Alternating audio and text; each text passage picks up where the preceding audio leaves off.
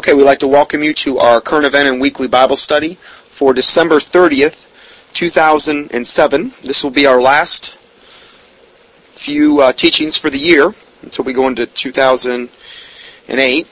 And in today's lesson, we're going to be talking about Kathryn Kuhlman. And many of you might have heard of her from times past in regard to some of the earlier, I guess not so much earlier because she wasn't there at the in the Pentecostal movement from the very beginning. She kind of came on a little bit later, but her role leading up to today's modern day Pentecostal charismatic movement, she played a major role as an intermediary in that. And we're going to look at that today. This article that we're going to be reading from is entitled Kathryn Kuhlman, Healer and New Age Diva. I like the title. I thought it was pretty accurate. The man that's writing this is a guy named Robert Duncan, and I think this is just more of an expose on her, more than any other thing here. I don't believe this is even from a Christian source. And in some ways, if it was, you could say, well, this is all purely biased from a, maybe let's just say a fundamentalist standpoint trying to attack her and tear her down. These are just observations that have been made about Kathryn Kuhlman. The facts of her life are easily verifiable, easily documented, these types of things. And we're just going to be talking about a little bit of that today and see what type of fruit that she was bearing with her ministry. Because the Bible says, by their fruits you shall know them, and that's what we're going to be doing today. So starting off, it says, Kathryn Kuhlman was a founding member of the New Age movement that synchronized Christianity and spiritualism together with pop psychology and the lavish serving of capitalism. I think this is, I just like the way this article was written because that pretty much said a mouthful there. She was essentially a founding member of the New Age movement that synchronized Christianity and spiritualism together. See, this is the reason that I wanted to do this teaching was for this very reason, because we're seeing a lot of this today in the contemplative church movement. We're seeing a lot of this today re-emerging in Catholic circles. We're seeing a lot of this emerging within the modern day apostate religions, where they're getting into this contemplative Christianity. They're doing these things now called labyrinths, meditations. They're heavily into this, meditating on the saints and things like this. And this is making it much easier for the Catholic Church and the modern-day apostate church, particularly of America, to come together as one and ultimately form the one world church. She had a lot to do with the very beginnings of this, more from a Pentecostal, charismatic type of standpoint. And it's important a lot of times to look at the root of a matter. And she was one of the foundational persons that brought this about. It goes on to say, thanks to Kuhlman's pop status, websites now sell the claim of being personally transformed and healed by the practicing of Christian yoga. Okay, so this is the fruit of Kathryn Kuhlman. We're no more than a paragraph into this, and we're learning a lot here. Christian yoga, there is no such thing. Okay, it's like Christian rock. There's no such thing. You can put whatever kind of label on it you want, but if it's evil, it's evil. And you cannot put a Christian veneer on something that's evil. Yoga has its basis in Hinduism, and there's different types of yoga. I know I grew up around this. My mom was heavily involved with this and still is, and yoga's evil. It's not so much stretching your muscles and doing these other things. It's all the other junk and baggage that goes along with it. Okay? The meditation, all these other things trying to get into an altered state of consciousness.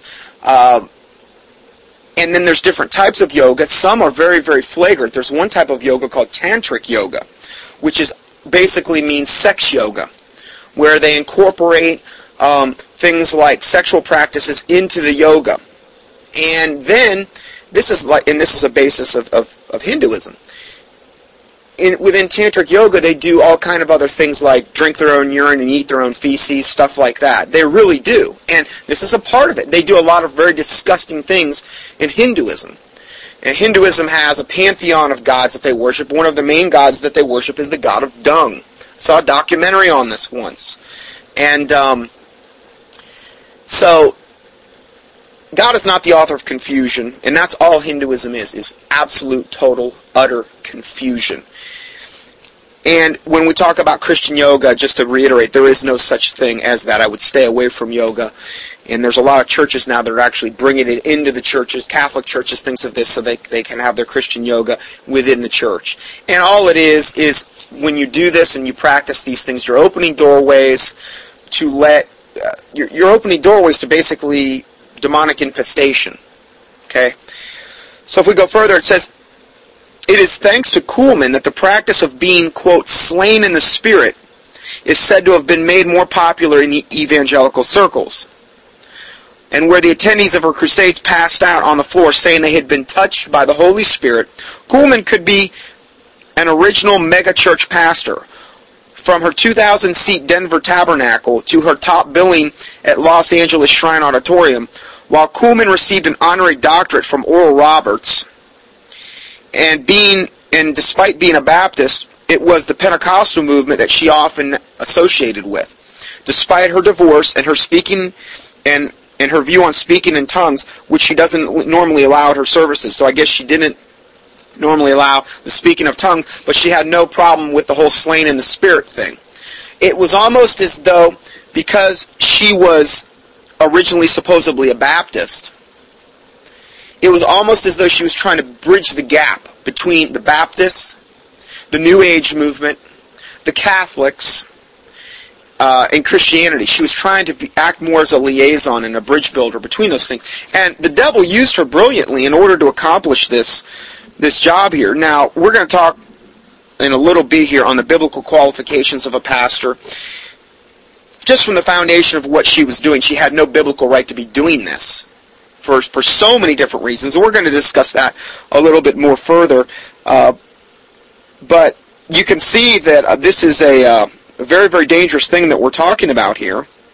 And if we go further, Time Magazine once called her a veritable one-woman, this is quote, Time Magazine said this, a veritable one-woman shrine of lords. End of quote. That would be like one of the places that Catholics take pilgrimages to, the Shrine of Lords.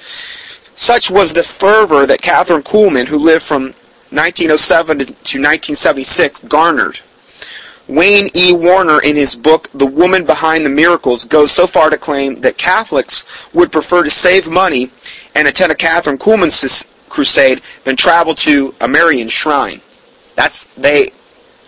Because, see, the Catholics are always looking for signs and wonders. Now, what did Jesus say? He said, a wicked and adulterous generation seeketh after a sign. Well, this is what the Catholics are all about. It's all about signs and wonders and tickling the flesh and having your heart move. But the Bible says the heart is deceitful above all things and desperately wicked. Who can know it? But most religions, that's what they're all about if you really think about it.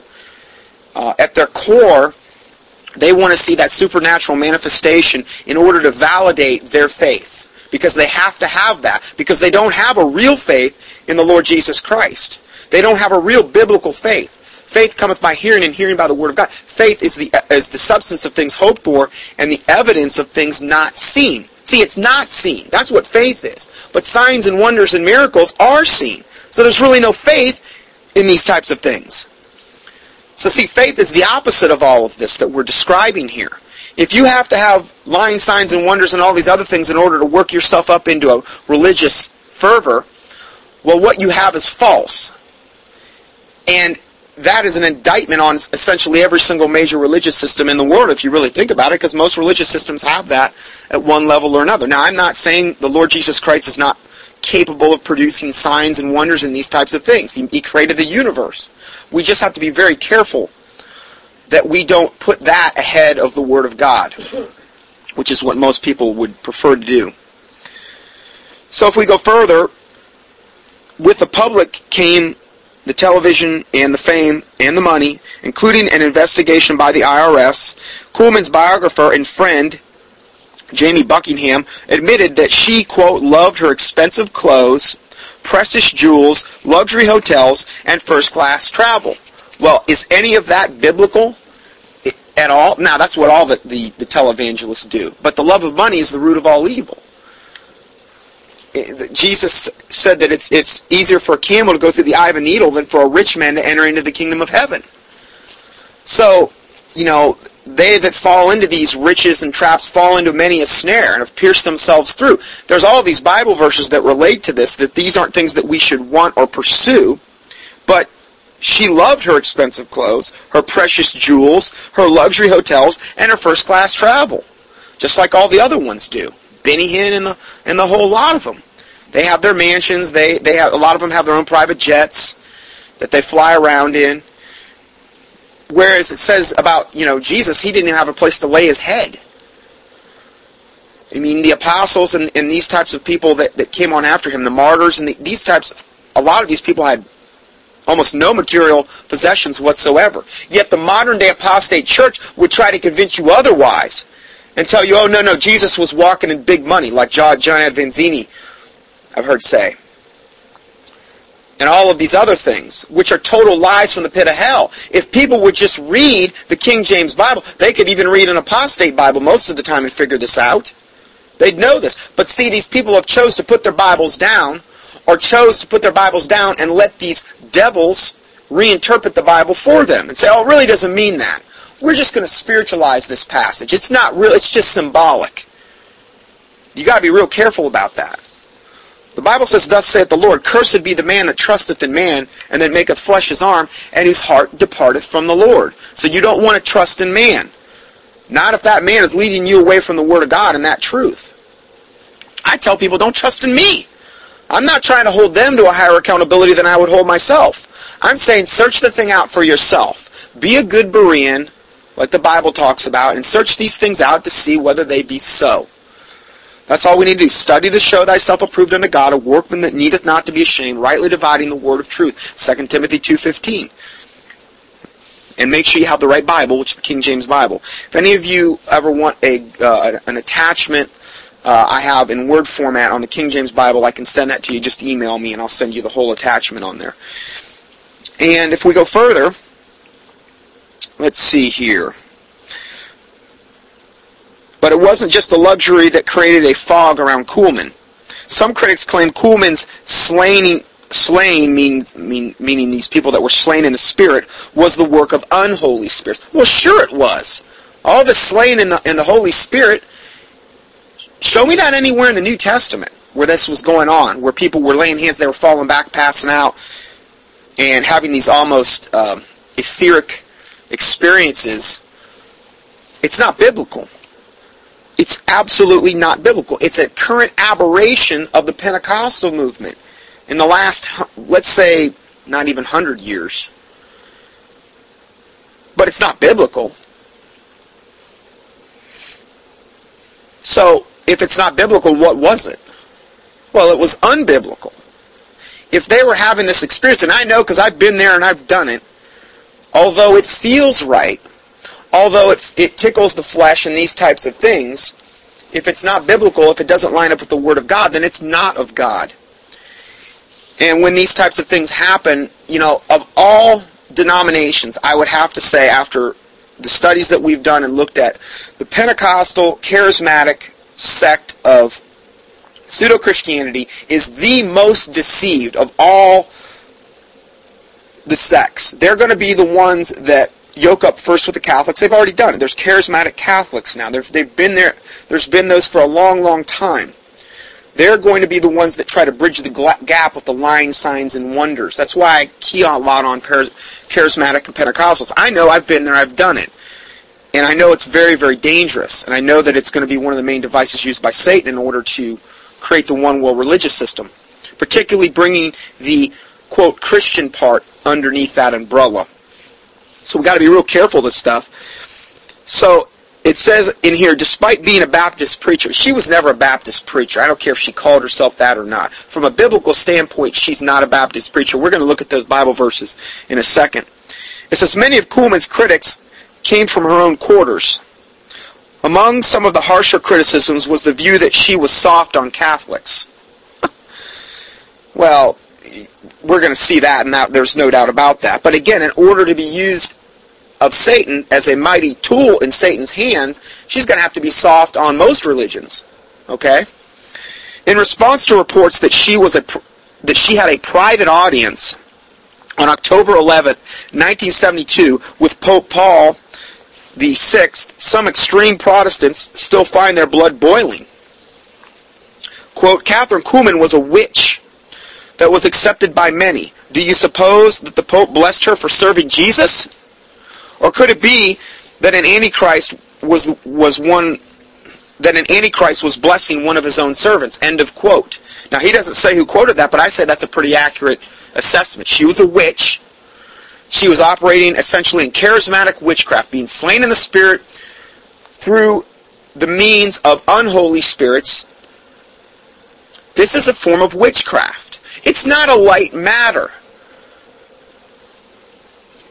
The lying signs and wonders and all the stuff that supposedly goes on within the charismatic circles is very dangerous. But this woman actually had an audience with Pope Paul VI on October 11, 1972. And this man says she was a witch. Do you suppose the Pope blessed her for serving Jesus Christ? Please. The devil himself would not bless somebody for serving Jesus Christ. And this is what you essentially have when you have the Pope of the Catholic Church. You have a devil in the flesh. Demon-possessed to the toenails. Why would he bless her if she was really doing God's work? Or could it be that the Antichrist was blessing one of his own servants? Well, absolutely. Or actually, here's a better way to word it. Or could it be that the Antichrist was blessing one of his own serpents? Oh, sorry. Little slip of the tongue there.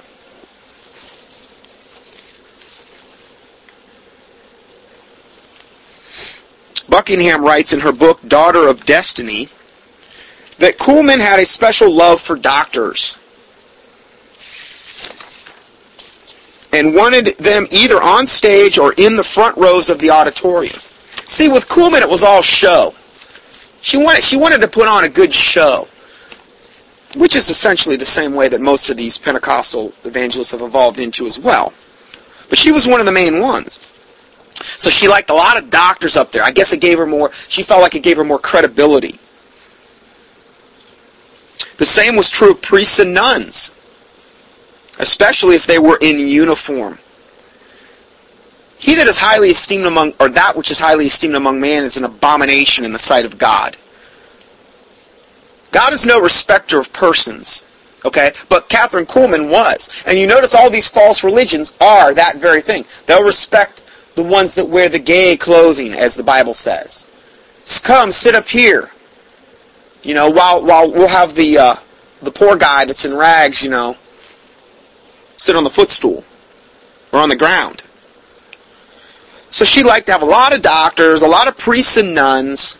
I guess she really liked, particularly in regard to the priests and nuns, she liked to have a lot of that, you know, demonic baggage coming into it probably created the right mood. If you think about it, if these people are demon-possessed coming into your meeting, don't you think that's going to open the doors for a lot of other bad things to happen? Nothing thrilled Catherine more than to have 30 or 40 Catholic clergymen. See, she was doing this way before TBN was doing it, where they'll have some token Catholic guy in the back wearing his shirt on backwards with that collar. She was doing that. And now Benny Hinn's almost went all the way over to that. If you see him now, he wears that thing where he has like a cutaway. He hasn't quite went to the full Catholic garb yet, but that's probably coming.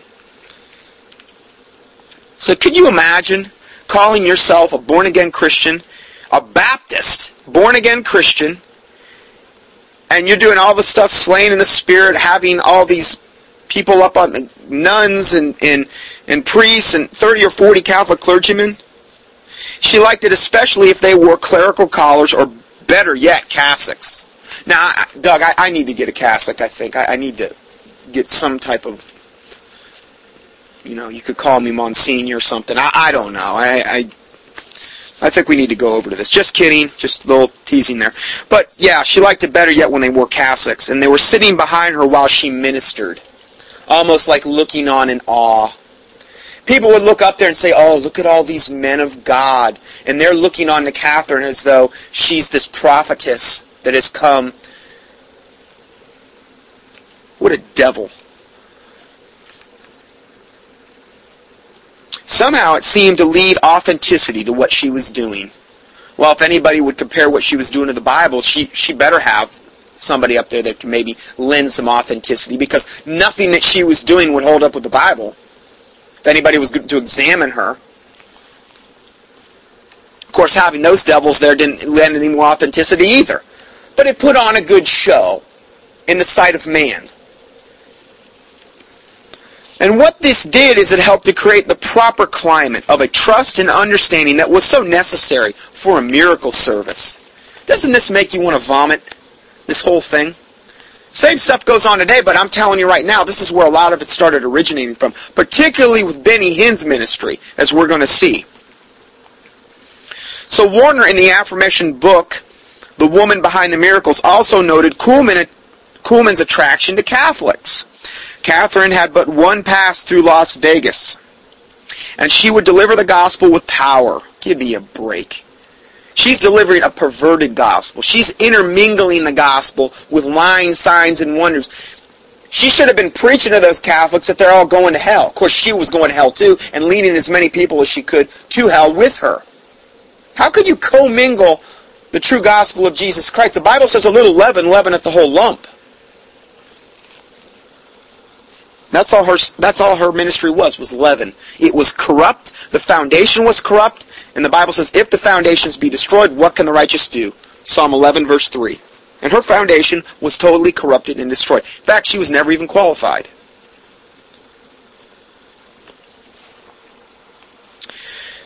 So if we go further, Catherine had but one pass through Las Vegas. She would deliver the gospel with power. Hundreds of people in Las Vegas, as well as the faithful in Youngstown, Pittsburgh, Franklin, had agreed to pray that the Holy Spirit would stir the city. Not far away, a Roman Catholic priest said a Mass. For the meeting the day before, wrote Warner, we know, all we have to do is read that one paragraph to know what she was doing was of the devil. It may have had a veneer of Christianity.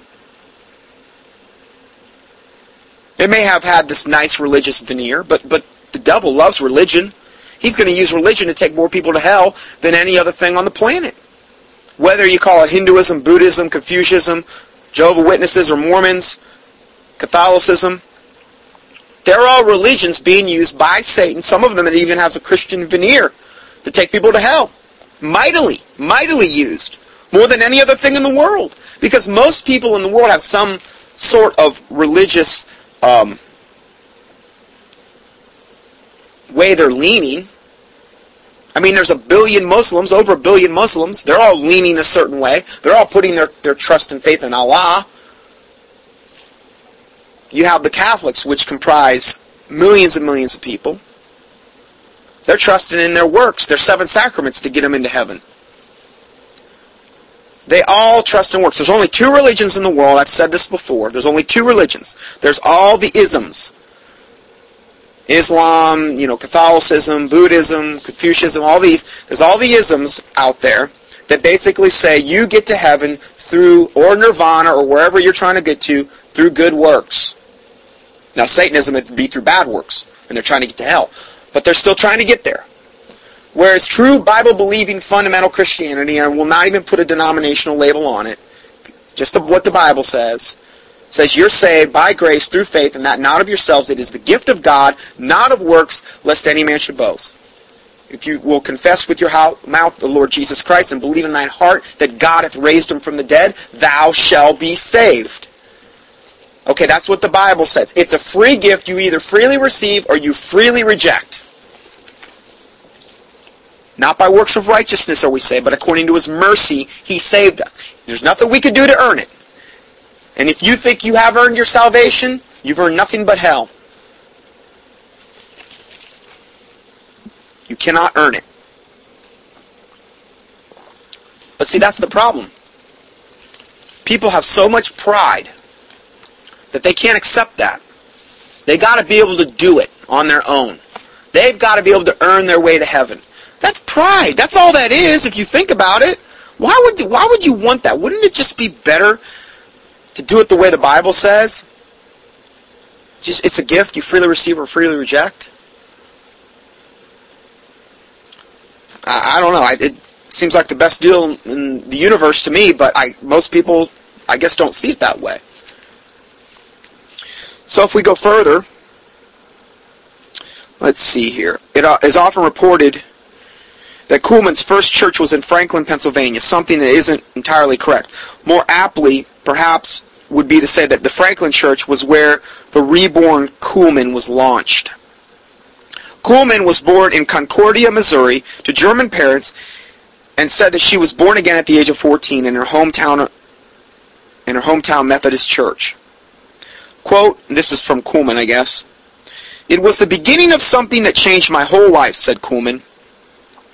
"All that I knew was the glorious new birth experience, and as a young girl, when I went to preach to those farmers in Idaho..." See, this is the first problem. She went to preach to farmers in Idaho as a young girl?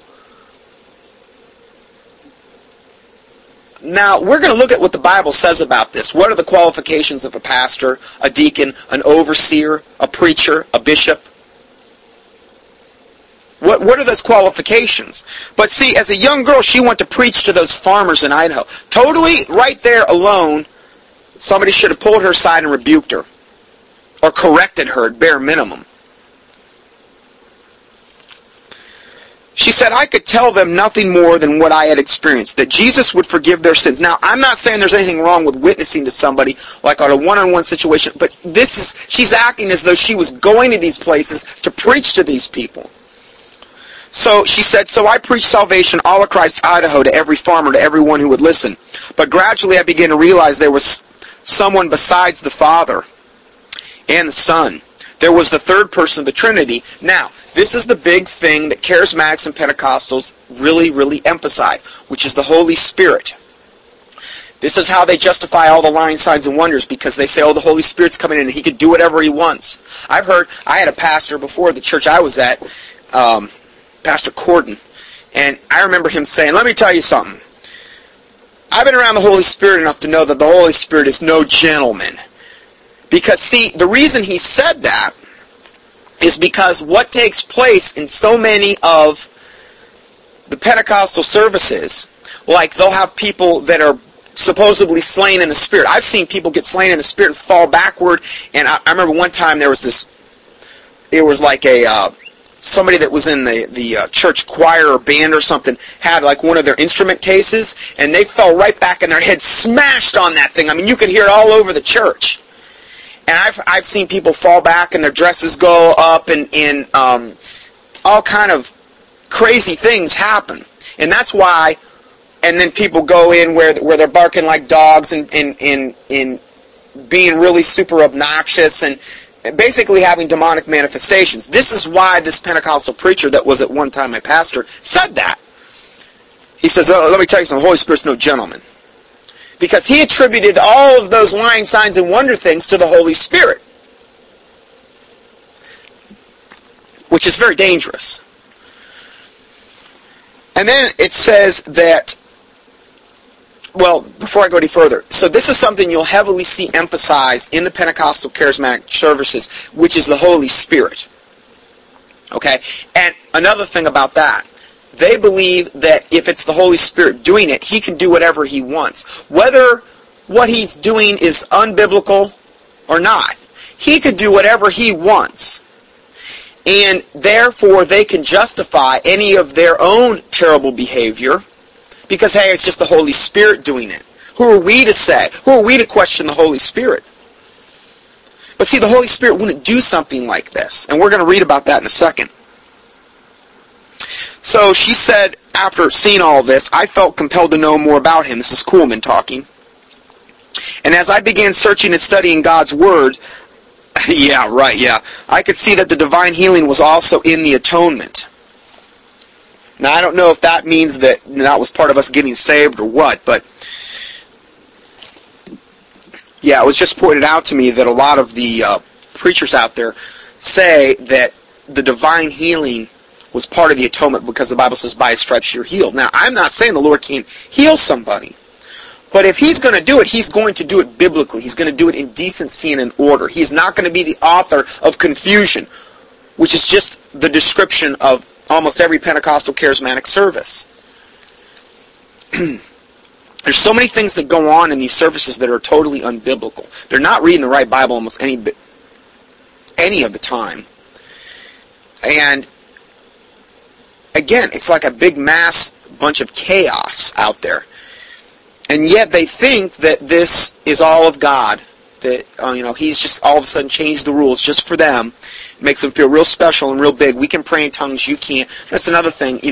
It's a spirit of pride that wells up in these people. I know, I've been there. Well, we speak in tongues, and therefore we're really filled with the Holy Spirit because we speak in tongues. And you know what, guy? You don't speak in tongues. You're just a Baptist, or you're just a whatever, and you're not really filled with the Holy Spirit. Now, what does that imply? That implies they're really not saved. If you think about it, they won't come out and say that typically. Say, well, you're not saved because you don't speak in tongues. But in the back of their mind, they think that. I've been there, I know. I'm not saying I had that always in the back of my mind, but it's there. You're always wondering, well, they're probably not even saved. They can't speak in tongues. They're not filled with the Holy Spirit. So then pride comes in. Pride goeth before a fall, and a haughty spirit before destruction. Well, that's what happens with most of these religions. They're doing something that they feel as though no one else in any other religion is doing, so we're better. And then other people start looking at them and saying, well, I want to be like them, so then they fall into it. And if the blind leadeth the blind, they'll both fall in a ditch. So that's what happens. So finishing the 10th grade, Kuhlman began to preach when she was just 16. Well, now let's set this straight biblically. So she began to preach when she was 16. Let's look at the biblical qualifications for pastors, elders, deacons, and spiritual overseers. This is how the Bible refers to them as. 1 Timothy 3, 1 through 7. 1 Timothy 3, 1 through 7. Quote, this is a true saying, if a man desire the office of a bishop, which would be essentially like a pastor or a spiritual overseer. Okay, well, I'm going to prove that in a second. Actually, I tell you what, let's just define bishop right now before we go any further. What is a bishop according to the Noah Webster's 1828 dictionary, which more accurately defines the words used at the time of the writing of the King James Bible, much more accurately than it does now. Okay, the word bishop is, quote, an overseer, a spiritual superintendent, a ruler or director applied to Christ. Doesn't this sound like a pastor? A bishop is a spiritual overseer, is a pastor. They're all essentially the same thing. A spiritual superintendent. A ruler or director applied to Christ. And then they give the... They even give the 1 Peter 1:2. They'll actually quote Bible verses in the Noah Webster's 1828. It's another really neat thing about it. It says, ye were sheep going astray, but now return to the shepherd and the bishop of your souls. Okay, now, the second definition that they give in the Noah Webster's is, in the primitive church, a spiritual overseer, an elder, or a presbyter. Okay, so those are all essentially the same things as well. They're saying they're grouping them in as well. So in the primitive church, a spiritual overseer, an elder or a presbyter, one who had the pastoral care of a church. Now hold on. Even if it says primitive church here, are we better than they? Isn't that the way it should be? Or have we just kind of redefined terms in today's modern day age just to kind of fit our whim? Who is more spiritually correct? The same persons are in this chapter called elders or presbyters, overseers or bishops. It's essentially the same thing. Okay? So, hopefully we know now what a bishop is defined as. Okay? Essentially a preacher, a pastor, spiritual overseer, an elder, a presbyter, a spiritual superintendent. So, let's go back to 1 Timothy 3, 1 through 7. This is a true saying. If a man, it says if a man, it doesn't say if a woman, it says if a man desire the office of a bishop. See, he's the only one that could even desire the office from a biblical standpoint. But if he desire that office, he desireth a good work. A bishop then must be blameless, the husband of one wife. Well, why doesn't it say the wife of one husband if a woman could do it? You know why it doesn't say that? Because it's such a total foregone conclusion. It's not even a point of debate in the Bible. The whole thing of women being in ministry in this regard it wasn't even a point of debate in the Bible. It was a foregone conclusion is what it was. That's why it says, as we start this chapter, if a man desire the office of a bishop. If it was a man or a woman, it said if a man or a woman or a person desire. No, it says a man. He desireth a good work. Everything is in the masculine tense here. Everything. A bishop then must be blameless, the husband of one wife, vigilant, sober, of good behavior, given to hospitality, apt to teach, not given to wine, no striker, not greedy of filthy lucre. Well, that would disqualify just about everybody from the ministry. Do you realize that if all the pastors would actually go by this, and actually, the Bible says if we would judge ourselves, we would not be judged of God. If we would search our own hearts. Do you realize how many preachers and pastors, even the male ones, have totally, either are totally disqualified or have totally disqualified themselves from being a pastor? Totally disqualified.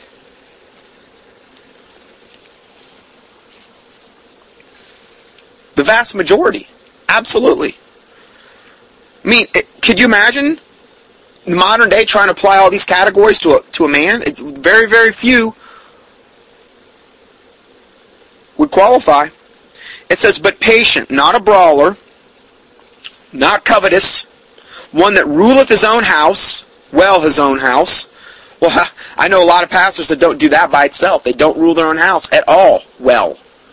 Their house is absolute chaos, and yet they're going up in front of a congregation, trying to lead a congregation, supposedly in the name of Jesus Christ, and they can't even rule their own house well? Seems to me they'd be disqualified from the ministry. But I sure don't see a lot of them stepping down. I wonder why. And then it says, having his children in subjection with all gravity. You know, if you went to a seminary, why aren't they teaching this as the foundation of even coming to the school? This should be the foundation of even being admitted if you're wanting to be a pastor or the overseer of a church. This should be the prerequisites. And it shouldn't just be taken off that person's word. There should be other people that should come to the plate and verify, yes, this person is a man of integrity and honor. It shouldn't just be coming from that one person. If their life is such, then it should be very, very obvious. Okay. Doug just informed me of something really interesting. The Primitive Baptists, which kind of like a denomination within the Baptists, they do this. They actually bring up their own people within the church, and they don't actually have them go to seminary. Now, there's a lot of stuff the Primitive Baptists are into, unfortunately, that are off base biblically as well. See, there's a lot of denominations out there that have some tenets that they've really figured out and really nailed down very, very well. And yet then they turn around and they totally fall on their face when it comes to other issues of doctrine. This is why I've tended to shy away from all the denominations and just see what does the Bible say.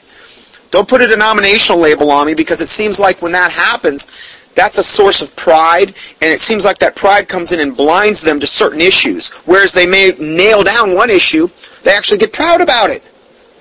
And that blinds them to something else. So, people email me all the time, where do I go to church? What do I do? I don't know what to tell them. I don't.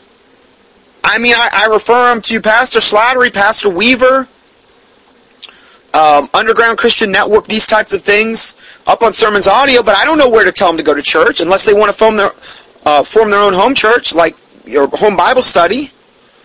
They could do that.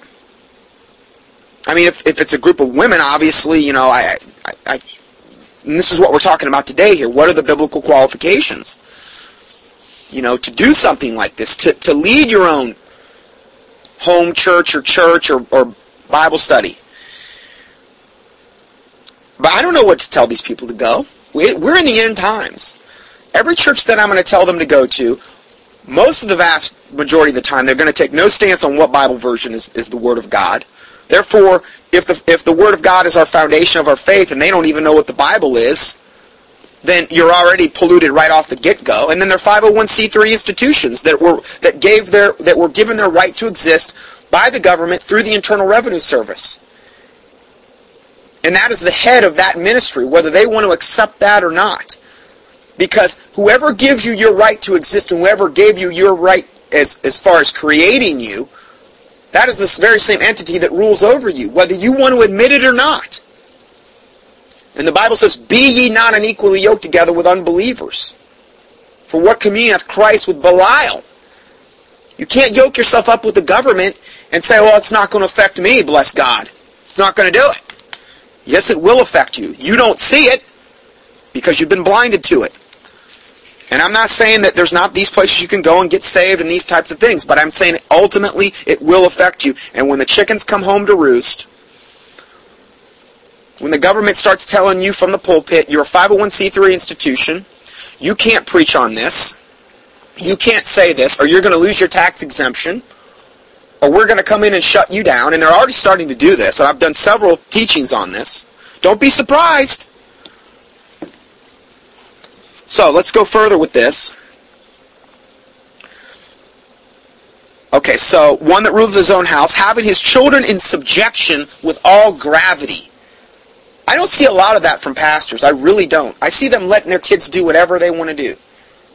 You heard about like all these disgruntled preacher kids that go out there and they go out and they live like devils and they're like, well, that's not having your children in subjection with all gravity. Now, I'm just talking about what are the biblical qualifications. You can get mad at me all you want and say, well, yeah, but what if this happened and where that happened? I'm just saying this is what the Bible says. Okay? Then it says, not a novice, meaning like a beginner, somebody that's not well read in the Word and these types of things. Not a novice, lest being lifted up with pride, he fall into condemnation of the devil. I believe most pastors are novices. I really do. Because number one, if they were reading their Bible, they would realize that they were never qualified to begin with. They weren't. And I'm talking about male pastors. I go up and I try to listen to some of these sermons of some of these guys, even up on Sermons Audio. All you got to do is turn on the TV. All it is fluff and milk. And if milk, but so much of the time there's so much leaven in there. We're going into the most deceptive time the world has ever known, ever. God is sending the strong delusion that they will believe a lie, that they might all be damned who receive not the love of the truth, according to 2 Thessalonians chapter 2. That's the time we're going into. The time we're going into where Jesus said over and over, be not deceived, be not deceived. And if it were possible, they shall deceive the very elect. Evil men and seducers shall wax worse and worse, deceiving and being deceived. 2 Timothy 3:13. 1 Timothy 4:1. Now the Spirit speaketh expressly that in the latter times some shall depart from the faith, giving heed to seducing spirits and doctrines of devils, speaking lies and hypocrisy, and having their consciences seared with a hot iron. This is the time we're moving into, yet the church sits silent. Oh, it's just going to get gooder and gooder and gooder. We're going to usher in the kingdom, the dominionists are saying.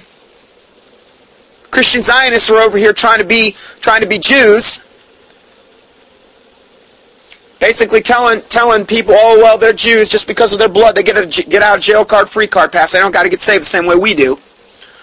Well, putting all kind of pressure on the president so we can go over there and nuke Iran. Show me that in the Bible where we're supposed to do that. Well, if we don't do it, they're going to get us first. Oh, that's faith. That's really faith that God can protect you.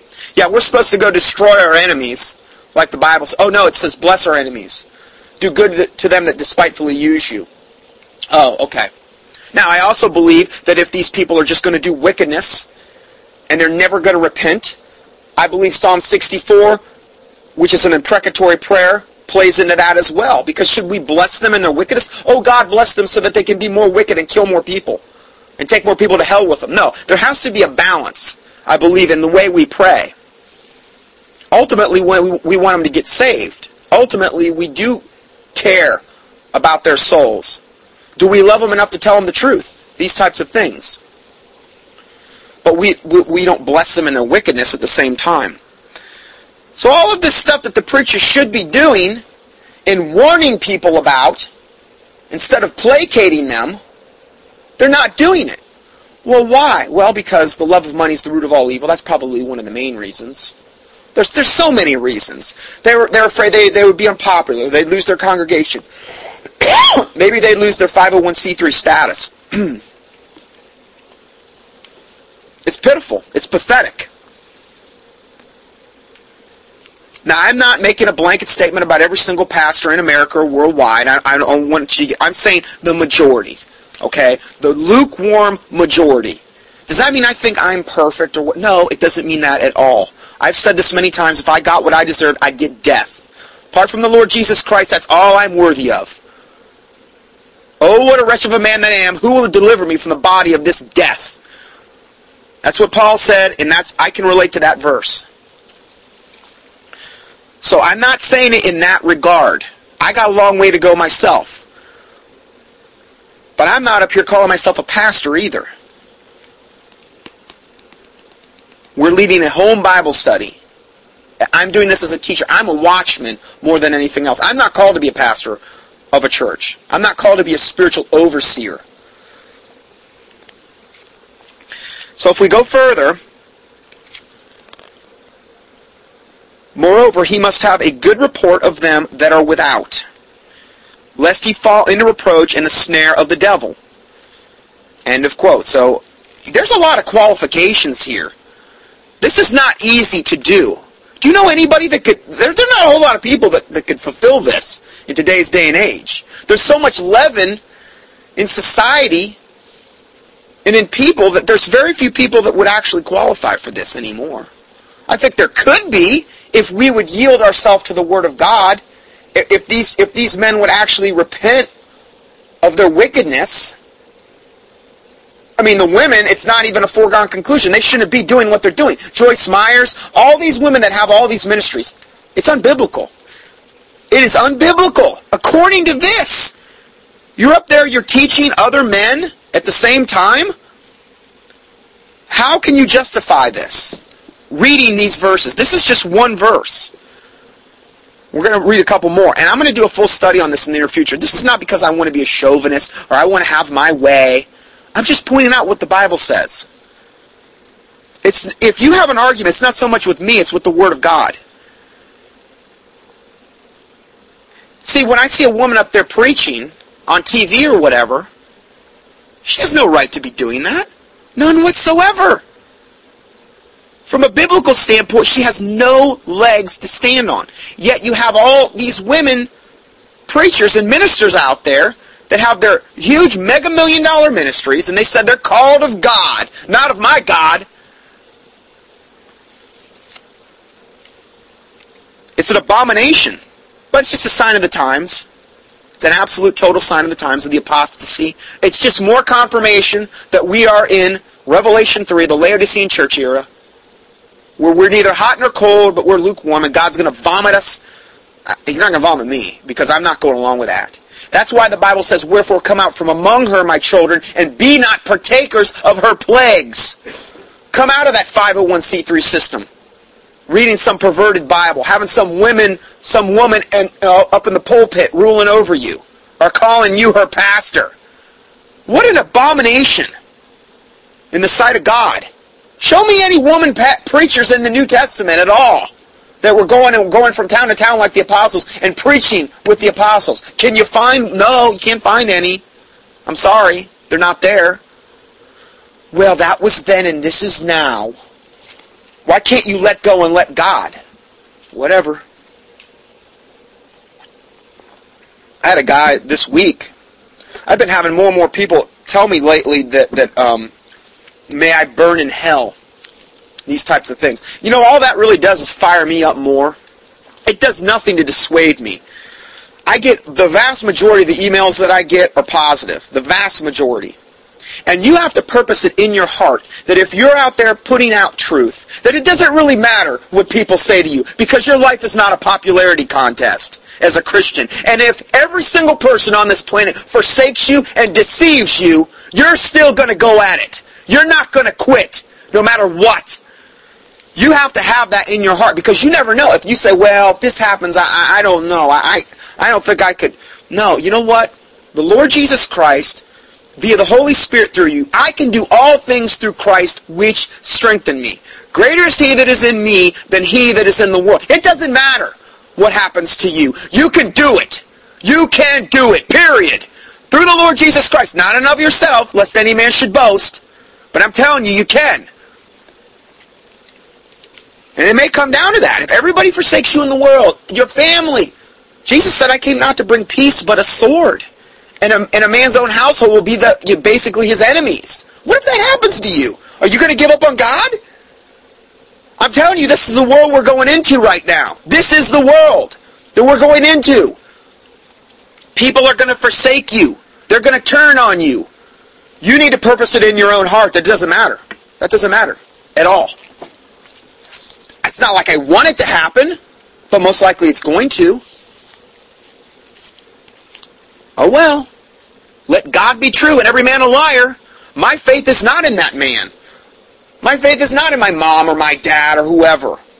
Oh, well, if they fell away, I just don't know if I could do it. Whatever.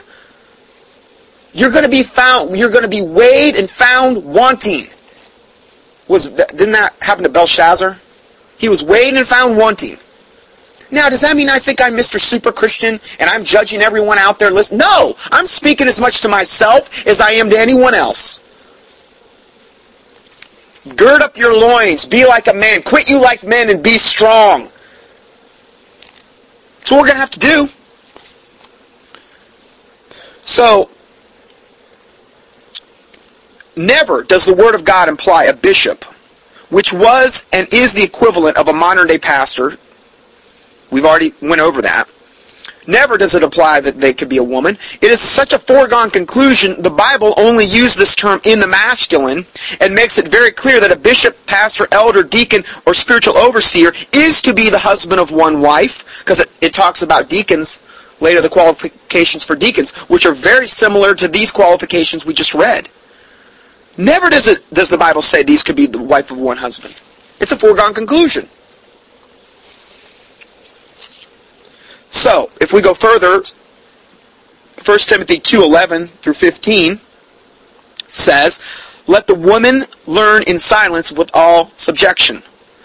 But I suffer not a woman to teach, nor to usurp authority over the man, but to be in silence. Okay? Now, no, I don't think this means that a woman has to be in church and never open her mouth. But when it says be in silence, it's talking about her not teaching, okay, or usurping authority over a man.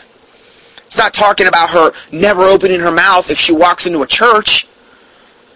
It says, for Adam was formed, and then Eve. And then Adam was not deceived, but the woman being deceived was in the transgression.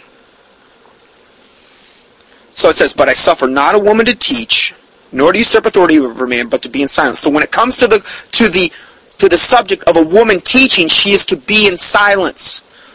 Okay, now, I know the Bible also says other things about women, that the elder women teach the younger women, and we're going to go over that in a future study, and that's fine, okay? But I'm talking about, we've got, like I said, these mega churches that have women as their pastor, installed as their pastors, or these big TV ministries. How unbiblical can you get? And it has nothing to do with me being a chauvinist, because I am not a chauvinist. I am talking about, what does the Word of God say? This is not my rule book, but God's rule book. This is what He says. Not me. No, Doug just brought up a good point. It gives you these two things in verses 11 and 12. Let the woman learn silence while all subjection, but I suffer not a woman to teach, nor to usurp authority over the man, but to be in silence. For Adam was first formed, then Eve. Now, in other words, it gives you in verse 11 and 12 a blanket statement, a statement of fact. This is the way things are supposed to be set up. And then it gives you the reasons why in verses 13 and 14. So it doesn't just say, make a blanket statement and then give you no reason why it's making the blanket statement. Verse 14 is really the answer. And Adam was not deceived, but the woman being deceived was in the transgression. See, Adam knew what he was pretty much doing. The woman was actually beguiled by the subtlety of the serpent over the issue of, wow, I'm going to be as a god. She really was deceived. And in some ways, she really, probably in God's eyes, she had more of an excuse than Adam did, because Adam knew what he was doing. Knew flat out. Whereas the woman was deceived. But this is also one of the main attributes why God does not allow women pastors. See, we're the body of Christ. Okay?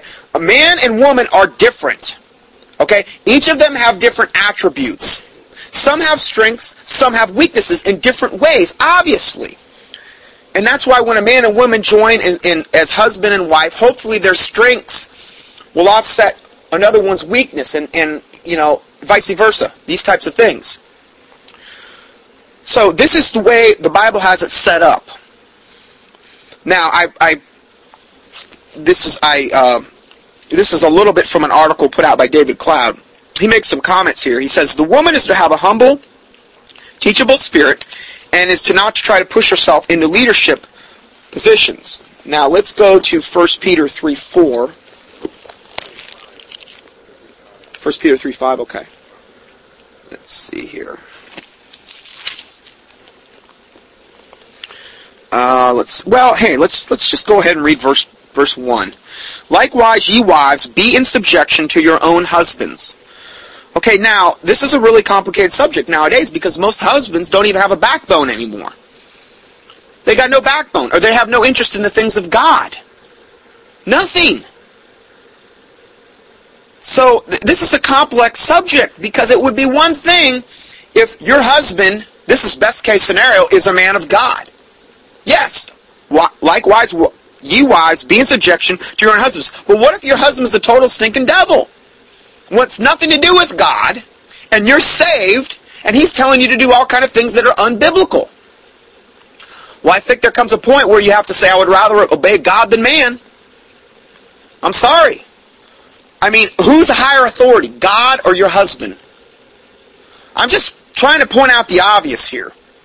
I'm not trying to cause divorces and all these other things. I'm just saying, when you stand before God, you're going to have to give an account to God for the actions you've taken, and ultimately you want to be able to validate your actions from the Bible, because the Word of God is what's going to actually judge us. That's what Jesus said. The Word is what's going to actually judge us. This book that we have access to now, so we're really going to be without excuse.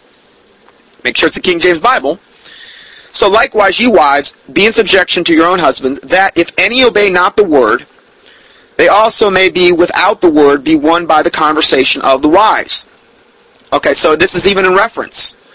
Okay, that if any obey not the Word, they may also be without the Word, be won by the conversation of the wives, while they behold your chaste conversation coupled with fear.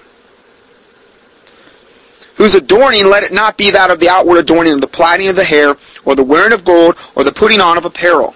Well, that Catherine Kuhlman loved her jewelry, and she loved all her fancy clothes and her jet airplanes and her first class whatever. Guess she must have missed that verse, But let it be the hidden man of the heart, in that which is not corruptible, even the ornament of a meek and a quiet spirit. Oh, that's Joyce Myers all over. Oh, I mean, if ever there was a verse that didn't fit Joyce Myers, it's that of a meek and a quiet spirit. She reminds me of the female version of a drill sergeant in the Army. That's what she reminds me of. She's got her hair almost shaved up to her head, wearing all her fancy outfits, up there being, a preacher and a pastor to men and women, because there's men in that crowd, if you look. The women absolutely adore her followers, her disciples absolutely adore her. She's leading them to hell as far as I'm concerned. Oh, she sounds real good, and how she's real authoritative, speaks real, I really could care less. What she's doing is totally unbiblical. You think she's in subjection to her own husband? Oh, man, I feel sorry for that guy. Of course, he's getting exactly what he deserves. He let it happen, if you think about it. He did. He's going to probably be just as accountable as she is. So, even the ornament of a meek and a quiet spirit, which is in the sight of God of great price. For after this manner in the old time the holy women also, who trusted in God, adorned themselves, being in subjection unto their own husbands. Even as Sarah obeyed Abraham, calling him Lord, whose daughters are ye, as long as ye do well, and are not afraid with any amazement. And then it says, likewise, ye husbands, dwell with them according to knowledge, giving honor unto the wife as unto the weaker vessel. Now, the Bible makes reference to this weaker vessel when it talks about where it said, for Adam was not deceived, but the woman being deceived as was in the transgression. And also physically they are weaker. Yes. Okay? So it says, giving honor unto the wife as unto the weaker vessel, and as being heirs together of the grace of life, that your prayers be not hindered. See, if this isn't set up right, if the wife isn't in subjection to the husband, and now I'm talking in a biblical setting here, okay? If everything was both were born again Christians and saved. If this isn't set up right, what does this imply? That your prayers are going to be hindered. Okay, so if we go further, it says, finally, be ye all of one mind, having compassion one of another, love as brethren, be pitiful, be courteous, not rendering evil for evil, or railing for railing. Okay, we're kind of getting off the whole subject there, but hopefully that clears things up a little bit. We're going to, like I said, we're going to do a dedicated teaching on this in the near future. So let's go further. When it says she's not to usurp authority over a man, obviously then she's not going to be able to hold the position of a pastor. And if they're up on TV, particularly if they're up on TV, how are they not going to not teach men? Or if they're at the pastor, see, it's a foregone conclusion. Women are not to be pastors or deacons or spiritual overseers or bishops or spiritual superintendents or elders over churches. Boy, this isn't a popular, most pastors won't preach on this because they're going to lose too many in their congregation. They'll be the women in most of these churches control everything. They do. They may not be up even in the pulpit preaching, but they control it just the same. They can make their husbands' lives miserable if they want. At home, oh, you wait till you get home, boy. You said that you're gonna regret saying that, Mr. Husband. I'll make your stinking life miserable. Oh, that's really being in subjection to your husband. Stuff goes on all the time in these churches. I've been there. I know. But again, how biblical is that? It's ridiculous. And then if we go a little bit further here. Okay, so I think we've said probably enough about that. Let's go back to this article here. And then it goes on. I think this is a quote from this book about Kathryn Kuhlman. At about the age of 21, Kathryn set out on her own to preach the gospel. Kathryn's first congregation were the customers at a small, dirty pool hall in a rundown section of Boise, Idaho. Kathryn's name became well known as she preached in tents and barns in Idaho, Utah, and Colorado. In 1933, Miss Kuhlman's traveling revivals settled in, and she opened her own church in Montgomery Ward's warehouse in Colorado, calling it the Denver Revival Tabernacle, according to the Assortment website. So this woman was going around having her tent revivals, and then she finally just broke down and started her own church, the biblical thing that she was. Now I'm going to go ahead and stop here because we're going to run over into another teaching, so I'm going to go ahead and stop here and we'll go to part 2 now.